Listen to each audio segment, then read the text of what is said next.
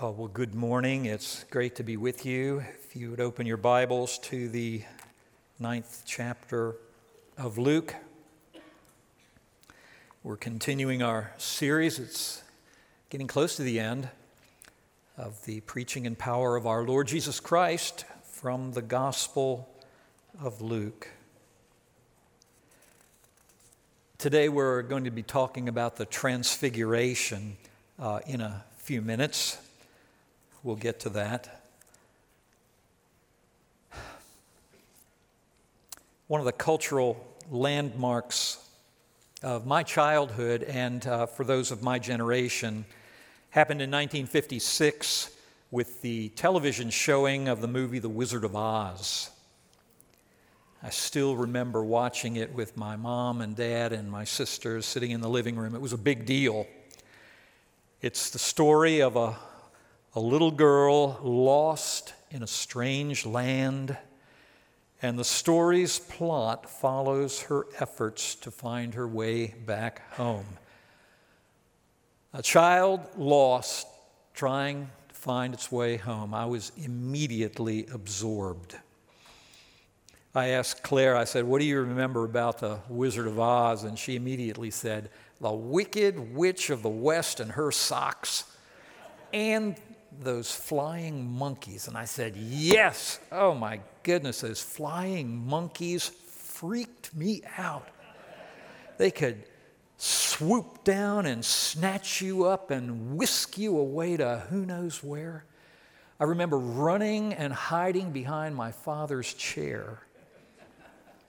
Anyway, through many adventures, Dorothy and her friends follow the yellow brick road and finally get to the Emerald City where the Wizard of Oz was, because she'd been told that the wonderful Wizard of Oz could help her get home. And when at last they get an audience with the great wizard, it is terrifying. He's this huge, angry, floating head with smoke and a booming voice, and they're just scared silly. But while he's ranting and raving and they're standing there shaking in their boots, Dorothy's little dog Toto, remember, he runs up and he pulls back the curtain. And behold, behind the curtain is a little old man frantically pulling levers and pushing buttons and speaking into a microphone, and he's manipulating the whole thing. He's just projecting an image, and it's all a bunch of smoke and mirrors. The wonderful Wizard of Oz is a fraud. And so we have this phrase, pulling back the curtain. And it means revealing the true identity of someone. And by the way, just to finish out the story, in case you never heard it, Dorothy does get home. She just clicks her heels together, those little red shoes, and says 3 times, "There's no place like home, there's no place like home, there's no place like home." And she's back in Kansas, and it was a happy ending. But that phrase, pulling back the curtain, has become a fairly common theme in novels and movies where you've got some person, some significant person whose identity is shrouded in mystery. And as the plot of the movie or the novel unfolds, the question is invariably asked, but who are you really? And at some point, the curtain is pulled back and the person's true identity is revealed. You follow me? Well, along with discipleship, this is really one of the main things running through the Gospel of Luke. It's this question about the true identity of Jesus. So far as we've gone through the Gospel, we've seen that the demons are in no doubt as to who he is. "I know thee who thou art, the Holy One of God." And Jesus told that demon to shut up and to come out of him because it wasn't time for Jesus to be fully revealed. That's the demons. But people, they're not so sure who they're dealing with because Jesus' true identity, his full identity, was shrouded in mystery. You remember after the miraculous catch of fish, Peter, a fisherman, is in the boat there, and he feels strangely self-conscious, and he says, "Depart from me, O Lord, for I am a sinful man." He knew he was in the presence of someone unique, someone different, but he wasn't exactly sure who it was he was dealing with. Well, here in chapter 9 of Luke's gospel, this theme comes round again, and it actually comes to a head. That question is raised. Who are you really? King Herod was extremely curious. In verse 9 it says, "John I beheaded, but who is this about whom I hear such things?" And he sought to see him. Was it John raised from the dead? When the curtain is pulled back on Jesus, who will we see? Well, let's begin reading. We're actually going to back up a little bit and start in verse 18 that was covered by Jose last week. And starting now in Luke chapter 9 and verse 18, we read, "Now it happened that as he was praying alone, the disciples were with him, and he asked them, 'Who do the crowds say that I am?'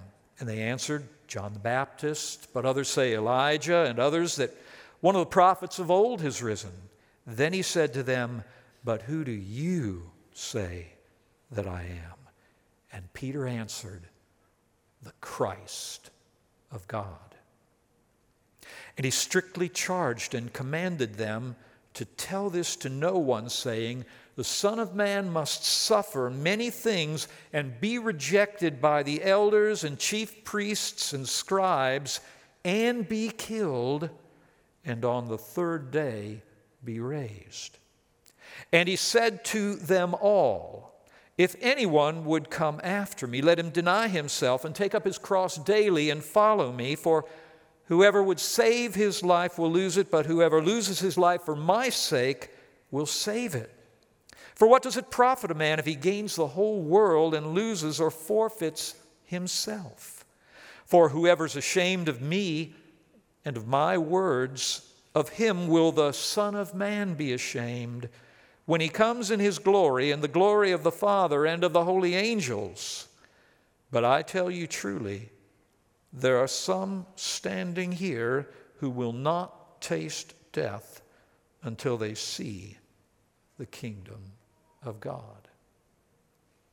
Who are you really? Well, my friends, there's no simple answer to this question. There's no simple answer.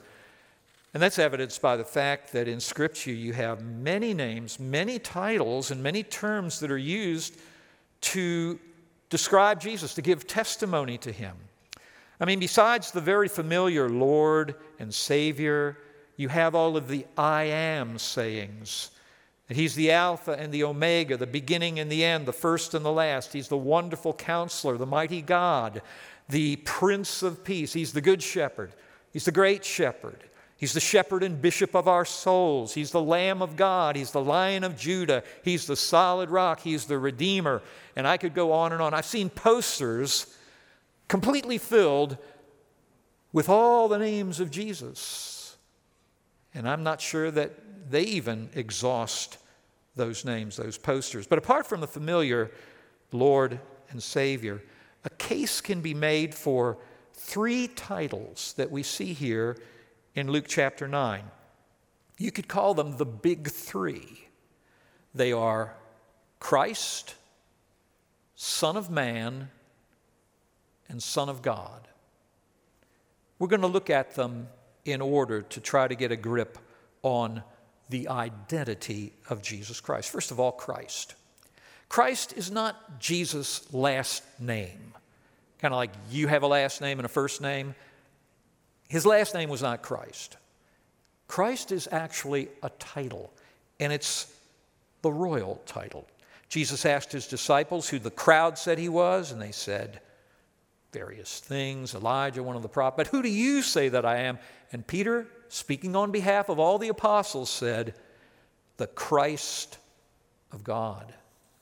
Last week, we heard Jose explain that this familiar word is the Greek translation of the Hebrew for Messiah, Hebrew Mashiach, Greek Christos, and it's a royal title associated with the great King David, the greatest of all the kings of Israel.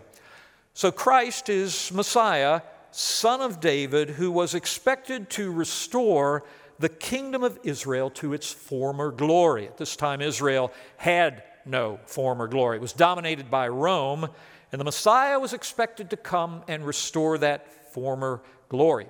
But the expectation of the people of that time was not going to be met by Messiah Jesus, at least not at this time, because this royal figure was going to come and bring a kingdom not of this world. Christ, you see, Messiah, came first as a suffering servant, and his goal was not to reign over a small piece of real estate at the eastern end of the Mediterranean Sea. In the words of our friend Scott Redd, he had bigger fish to fry. He had come as a king to conquer sin and death and Satan.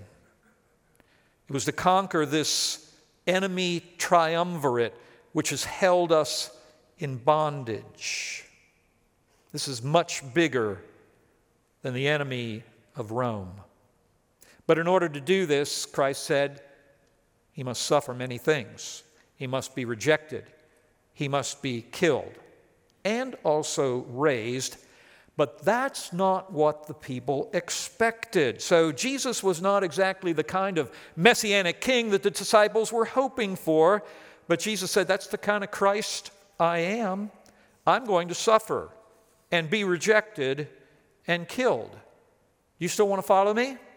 Because immediately after that, he says in verse 23, to the disciples and to them all, if anyone would come after me, let him deny himself and take up his cross daily and follow me. For whoever would save his life will lose it, but whoever would lose his life for my sake will find it.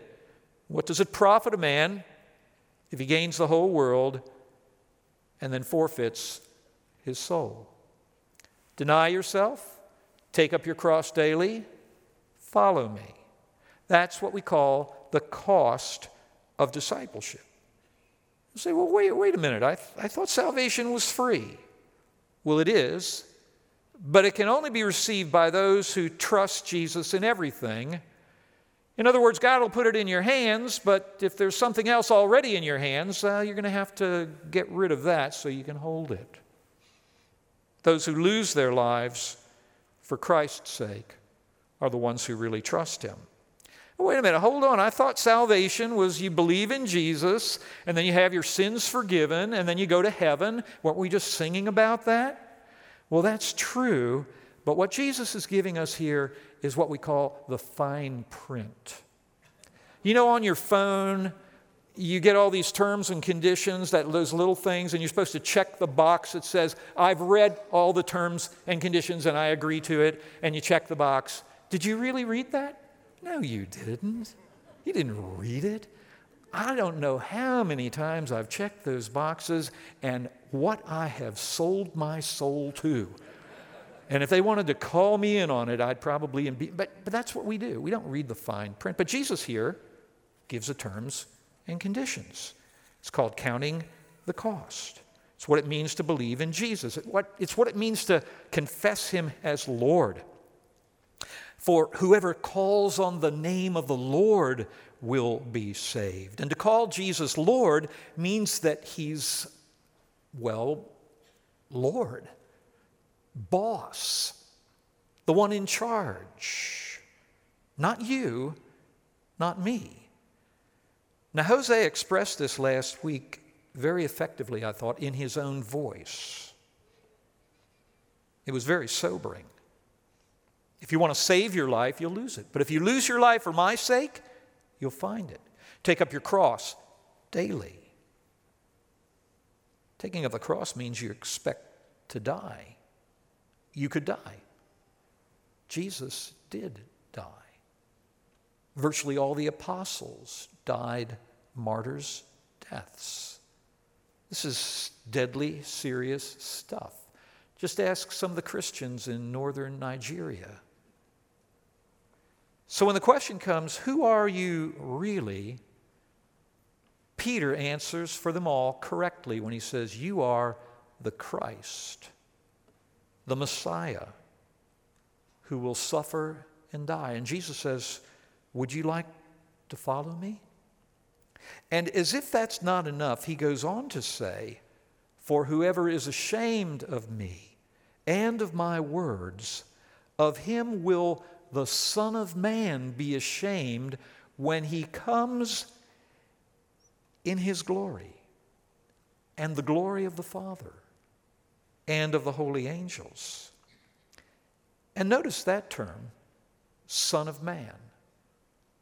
All right, we've talked about Christ. Let's talk about Son of Man.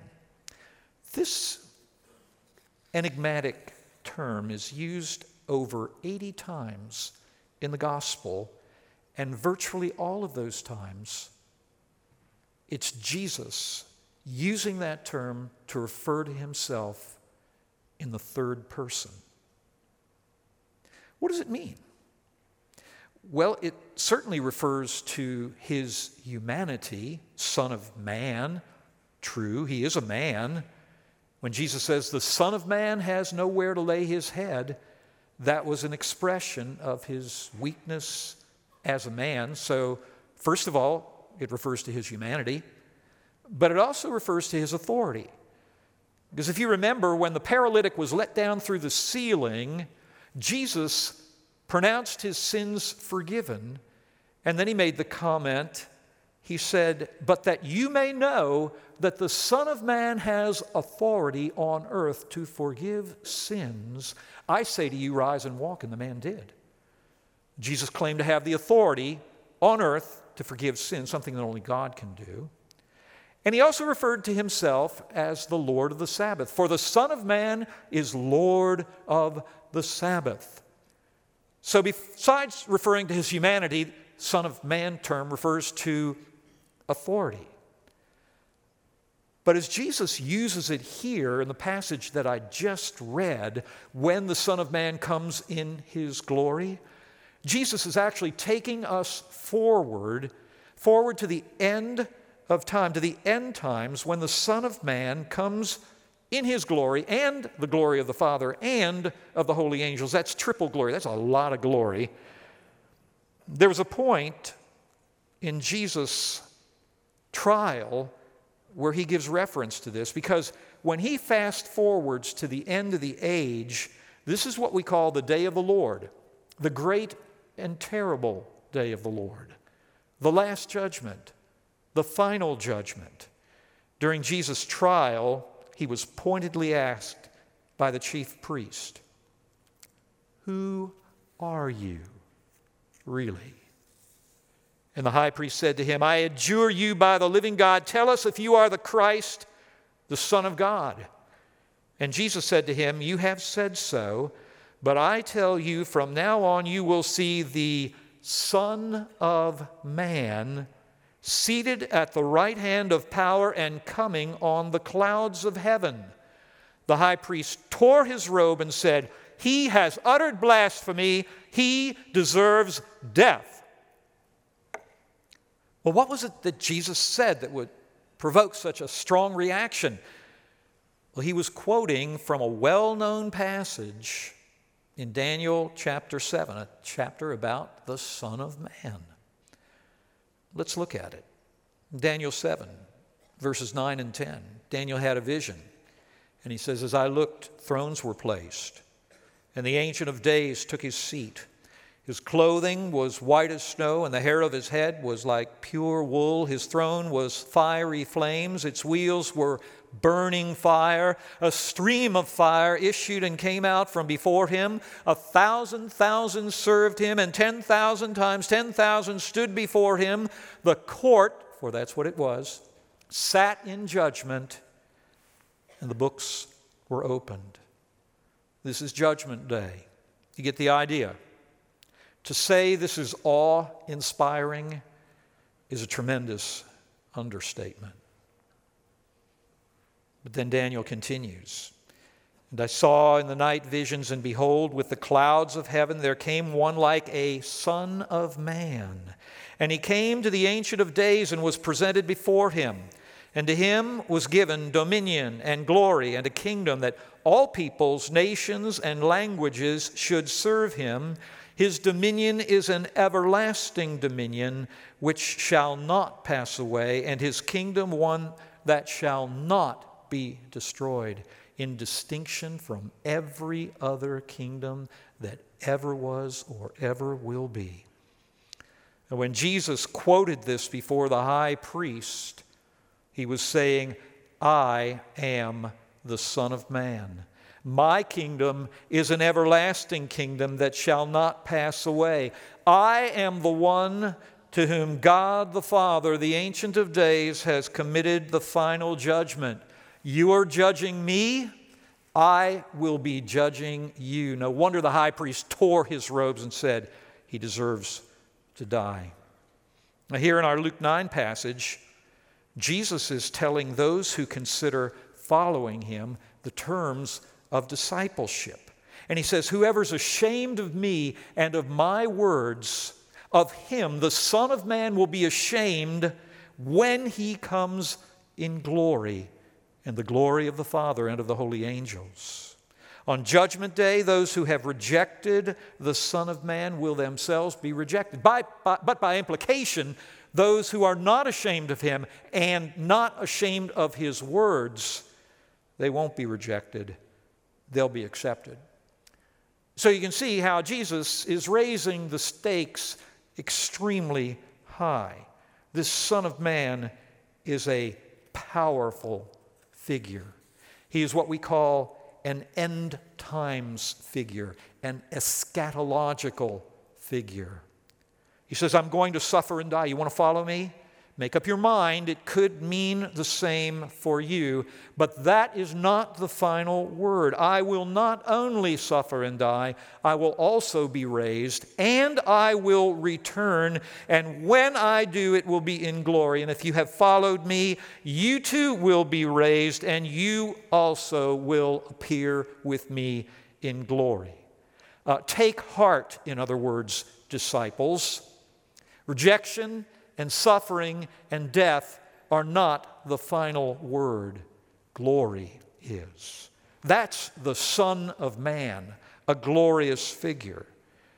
And so then what follows right after this is a sneak preview of that glory, a pulling back of the curtain, if you will. And we won't be disappointed like Dorothy and her friends. Chapter 9, verse 27. But I tell you truly, there are some standing here who will not taste death until they see the kingdom of God. Now, about 8 days after these sayings, he took with him Peter and John and James and went up on the mountain to pray. And as he was praying, the appearance of his face was altered, and his clothing became dazzling white. And behold, 2 men were talking with him, Moses and Elijah, who appeared in glory and spoke of his departure, which he was about to accomplish at Jerusalem. Now Peter and those who were with him were heavy with sleep. But when they became fully awake, they saw his glory and the 2 men who stood with him. And as the men were parting from him, Peter said to Jesus, Master, it is good that we are here. Let us make 3 tents, one for you, and one for Moses, and one for Elijah, not knowing what he said. And as he was saying these things, a cloud came and overshadowed them, and they were afraid as they entered the cloud. And a voice came out of the cloud saying, This is my Son, my chosen one. Listen to him. And when the voice had spoken, Jesus was found alone. And they kept silent and told no one in those days anything of what they had seen. So here's what happened. After these sayings, about 8 days later, Jesus goes up on a mountain to pray. And he takes with him Peter and John and James. And as he is praying to his heavenly Father, the appearance of his face changes. It's altered. Other gospel accounts tell us that it shines like the sun. And they use the term that he was transfigured, metamorphosed. So this event is known as the Transfiguration. And it's not only his face, but his clothes also become dazzlingly bright. And then two men appear, and not two ordinary guys, no, Moses and Elijah. And they're having a conversation with him, and the topic is Jesus' departure. And literally the Greek word is his exodus. It's interesting. Brings up some thoughts about Moses, doesn't it? The exodus that he is about to accomplish at Jerusalem. So they're obviously talking about his coming crucifixion. The connection with the Exodus, which is the greatest redemptive act in the Old Testament, is about to be fulfilled on a universal cosmic scale as Jesus Christ, the Passover Lamb, dies for the sins of the world. This is going to be fulfilled by the Christ, the Son of Man, who is also the Son of God. Now, somehow, the disciples are asleep through all this. But when they become fully awake, they see Jesus' glory, and they see Moses and Elijah, who are in the process now of leaving. Somehow they were able to recognize them. And as they are going away, it's not entirely clear why, but Peter suggests to Jesus that they build 3 tents. To mark the moment, perhaps. It could have had something to do with the Feast of Tabernacles, the building of tents or booths. But while Peter's speaking, something else happens. A cloud comes and overshadows them, and the disciples become very afraid. And then a voice comes out of the cloud saying, "This is my Son, my chosen one. Listen to him." And after the voice had spoken, Jesus was there alone. What is going on here? Well, the curtain has been pulled back to give us the full and the final answer to the question, who are you really? Because the Heavenly Father presents us with divine confirmation. This is my Son. This is the Son of God, the chosen one. Listen to him. Moses and Elijah represent the law and the prophets. They testify to Jesus. He's the one they wrote about. They're not on the same level with Jesus personally.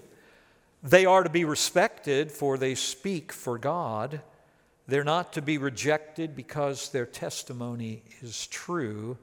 But after the Father speaks, only Jesus remains. He alone is the Son of the Father, the chosen one, and the one to be listened to. So this testimony of the Father is divine confirmation. And the confirmation is accompanied by a glorious manifestation of the presence of God. And Jesus' glory emanates from him, from his face.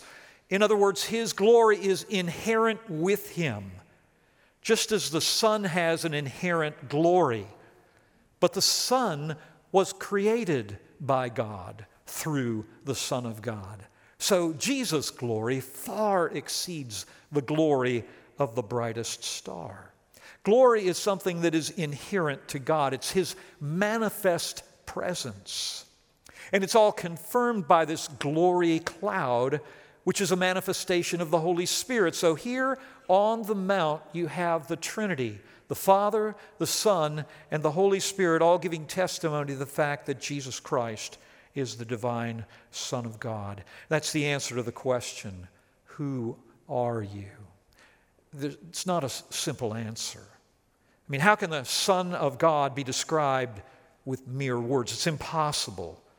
But true things can be said about him. He is Christ. He is Son of Man. He is Son of God. He is glorious. Though, isn't it fascinating? During his time on earth, that glory was veiled. He didn't operate throughout his earthly ministry in this dazzling appearance. For the most part, he looked like you and me. And it wasn't perceived, except little by little, as his identity is revealed and as the curtain is pulled back. So what does this mean for us? How are we to understand it?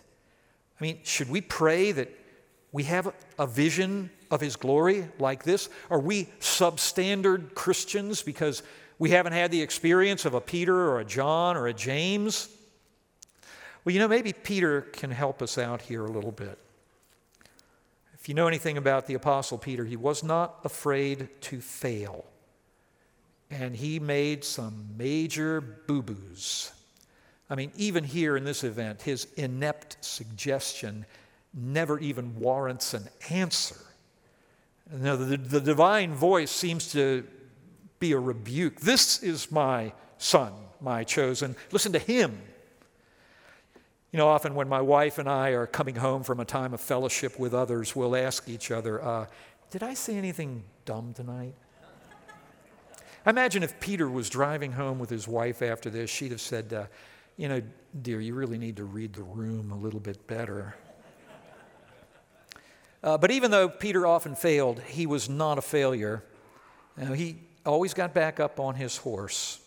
And in his first epistle, he writes, he says, though you have not seen him, you love him. Though you do not now see him, you believe in him and rejoice with joy unspeakable and full of glory. Is that you? Though you haven't seen him, you love him. Though you do not see him now, yet you believe in him. How is it that you believe in him?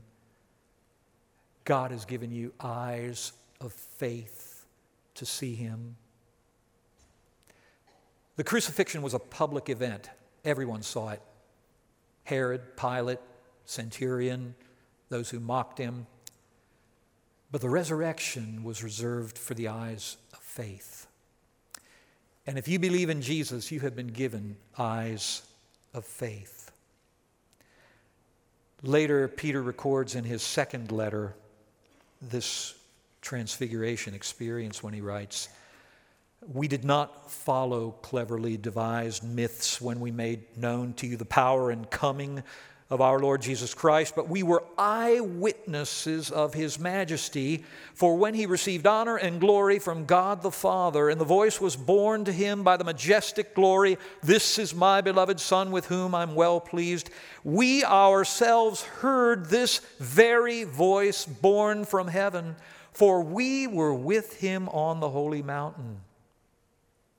And we have something more sure. Something more sure? The prophetic word, to which you do well to pay attention as to a lamp shining in a dark place, until the day dawns and the morning star rises in your hearts, knowing this first of all, that no prophecy of Scripture comes from someone's own interpretation. For no prophecy was ever produced by the will of man, but men spoke from God as they were carried along by the Holy Spirit. What's Peter saying here? We were eyewitnesses. Is there something more sure than your own eyes? Peter seems to indicate it's the Word of God. It's Scripture, the prophetic word. as though he, as an eyewitness, thought that there could be something more. Now, it's very doubtful here that Peter is trying to downplay the actual experience, the event of the Transfiguration. But what he's saying was that was his experience, and he's an honest and a true eyewitness, but that happened to be written down in Scripture for our benefit. Experiences that we have can fade over time, but those that are preserved by the Holy Spirit and written down for us, we can look at them anytime we want because we have the word of these eyewitnesses, and it is a true word. We read, we believe, we're edified. How is it that you have come to love Jesus? How is it that you've come to believe in him? Because of the testimony of faithful witnesses. We're strengthened as we learn from Scripture, from the law and the prophets, from the eyewitness testimony of the apostles, from the writings of the Old and New Testaments. We learn, we believe, we're strengthened, and we come to know more and more who Jesus is. Right now, you're sitting under the Word of God proclaimed to you. Why are you doing this? Because somehow you believe that it's going to strengthen and encourage a faith that you already have. Otherwise, you're wasting your time sitting here today. But we know that it's important.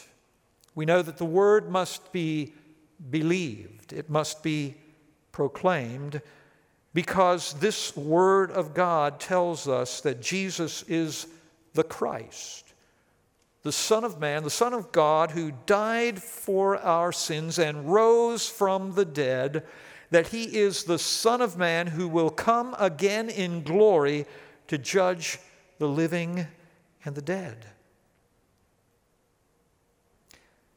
Peter talks about giving heed to this like a light shining in a dark place.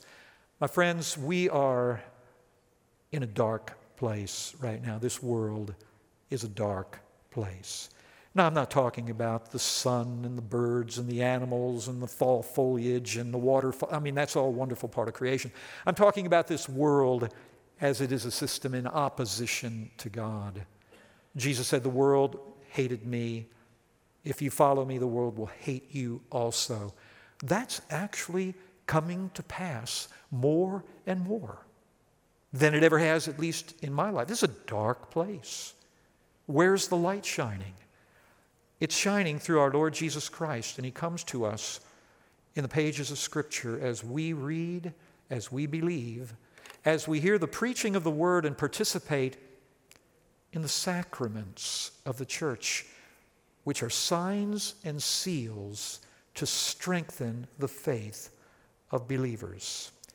I want to speak a word to those of you that may be fearful, because as you look at the world around you and see what's happening and the increasing decadence, it can be very troubling, and you can wonder what in the world is going on. Jesus said, yeah, the Son of Man will be rejected, will suffer, will die, and the third day be raised. And if you want to follow me, better deny yourself, take up your cross daily, and follow me. It will mean the same things for you. But take heart, because when the Son of Man comes in his glory and the glory of the Father and of the holy angels, he will right every wrong. That's what we have to look forward to. Let us train our eyes on our Lord Jesus and receive strength for the journey. Let's pray. Heavenly Father, thank you for revealing to us who Jesus is. Thank you for pulling the curtain back and telling us with the voice from heaven that Jesus is your Son, the Son of God, that he is the chosen one.